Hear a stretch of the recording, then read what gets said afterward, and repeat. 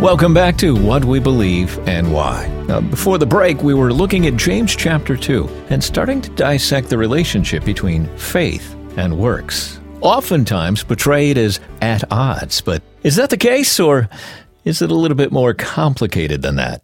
Let's jump back into our discussion. To lead us through the important dynamic of faith versus works, here's George.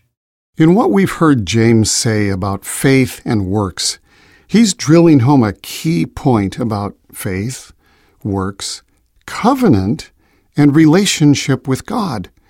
Yet some Christians still insist that since Abraham was justified by his faith, it is our faith in Jesus alone that makes us right with God and is therefore sufficient.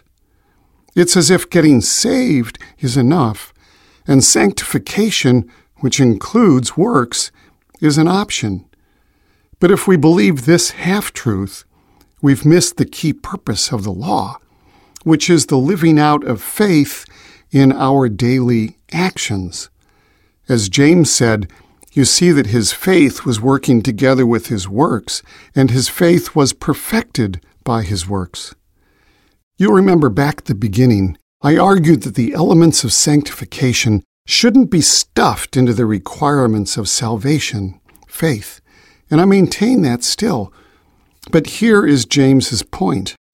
Works are really important. They complete what began with faith. They are the outworking, the product and process of our sanctification. Faith is birth. Works are the living out of a sanctified life after birth.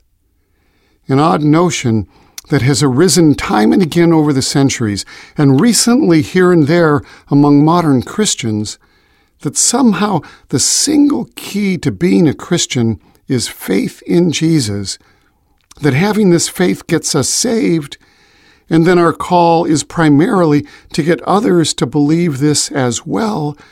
That is really, really suspect, and it should be. Often the world and its needs are ignored, or they fall far below the priority of leading others to faith. In fact, social action is often seen as the province of the liberals. It's looked at suspiciously, and it's somehow at odds with the true gospel, which is believed to be almost entirely about faith in Jesus as Lord and Savior. Paul is sometimes used to defend this view, as against James, who is used to defend the social gospel view. Yet the testimony of all Scripture says that these two, faith and action, are inseparable. James says faith is perfected. The Greek word here means completed or made whole. Faith is perfected by works. And this is profoundly the view of the Hebrew Scriptures, what we call the Old Testament. And we will continue to discover this as we press on. The Old and New Testaments do not disagree on this point, nor on the purpose of the law, nor on the requirement to do good works, nor do they disagree on the sequence of faith and then works, salvation and then sanctification. Only by yanking these out of context can we make the two testaments seem at odds. Let's expand on this by looking more deeply at the actual substance of the law. Rather than assert that it is no longer necessary, let's consider what it actually says. And that brings us to the Ten Commandments. There are 613 laws in the Torah, but ranking at the top are the Ten Commandments, written on tablets of stone when Moses went up on Mount Sinai to meet God. 13 sentences in Hebrew make up the Ten Commandments. Various Jewish and Christian groups arrange these various ways to get 10, and the commandments differ slightly in their versions in Exodus 20 and in Deuteronomy 5. But we won't go into why or how or who. We'll just look at the content. From Exodus 20, In the most common way in which it is delineated among Jewish sources, it reads this way, starting at the beginning. I am the Lord your God, who brought you out of the land of Egypt, out of the house of bondage. You shall have no other gods before me. You shall not make for yourself a carved image, any likeness of anything that is in heaven above, or that is in the earth beneath, or that is in the water under the earth. You shall not bow down to them, nor serve them. For I, the Lord your God, am a jealous God, visiting the iniquity of the fathers upon the children to the third and fourth generations of those who hate me, but showing mercy to thousands, to those who love me and keep my commandments. You shall not take the name of the Lord your God in vain, for the Lord will not hold him guiltless who takes his name in vain. Remember the Sabbath day, to keep it holy.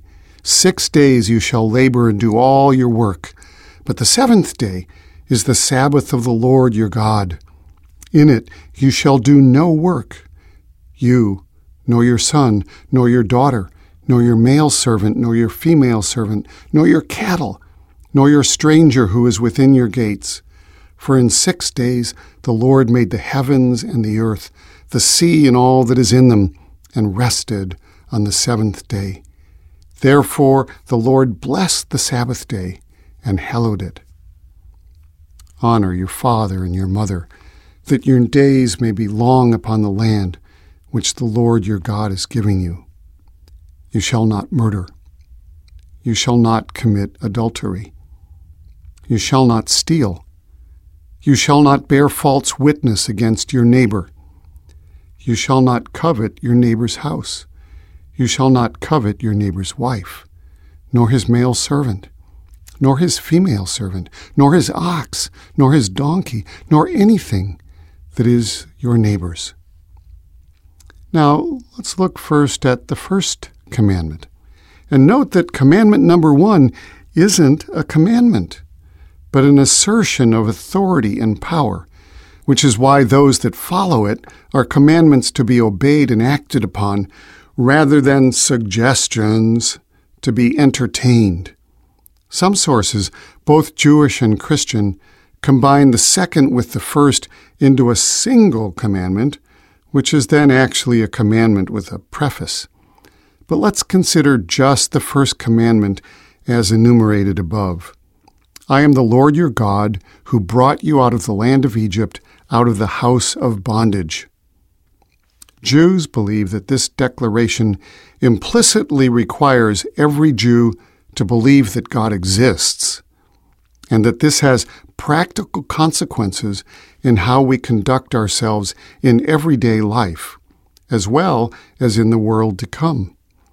Jews believe that lack of belief in the existence of God excludes a Jew from the world to come, and makes understanding and fulfilling the law impossible. Recall my comments a little while ago about righteousness and the lawgiver. If righteousness is what God declares it to be, rather than a creation of humans, then belief in the existence of God is a prerequisite to understanding it and fulfilling it. It is defined by God, not by our ideas or agreements. Because God exists, Jews respond to this reality by living with this belief all the time, every day, and must not say anything that could lead anyone to believe that God doesn't exist or that other gods do exist. And this is also reinforced by the second commandment. Nachmanides likened the commandments to the decrees of a king. Nachmanides, a famous Jewish sage. He likens these commandments to the decrees of a king who requires and deserves first his subjects' total faith and trust in his wisdom and power, and then gives them the laws they are to follow. His authority over all things gives them confidence to act as they are commanded, even when they may not fully understand the reasons for the statutes or their consequences. They may well seek to understand these things, but their willingness to obey is not based on their first being persuaded of the rightness of the laws. The king who commanded is trustworthy, so they obey. Hence, when Moses reads the covenant scroll to the people, then he took the book of the covenant and read it aloud to the people. Again they all responded, "We will do everything the Lord has commanded. We will obey." The Hebrew behind this verse is really quite interesting. It actually says, literally, "Yahweh, we shall do and we shall listen." The Jewish tradition here is profound, and it's the bell of faith still rung in synagogues today. The rabbis interpret this word sequence to mean, God, we are willing to be obedient even before we hear what is required of us. Ponder this. It is deeply responsive to God, and we will return to it when we come together again next time. Thank you, George. Next time we get together, we'll continue looking at the underpinnings of our faith as seen through the Ten Commandments. It's going to be a good session. We encourage you to tune in.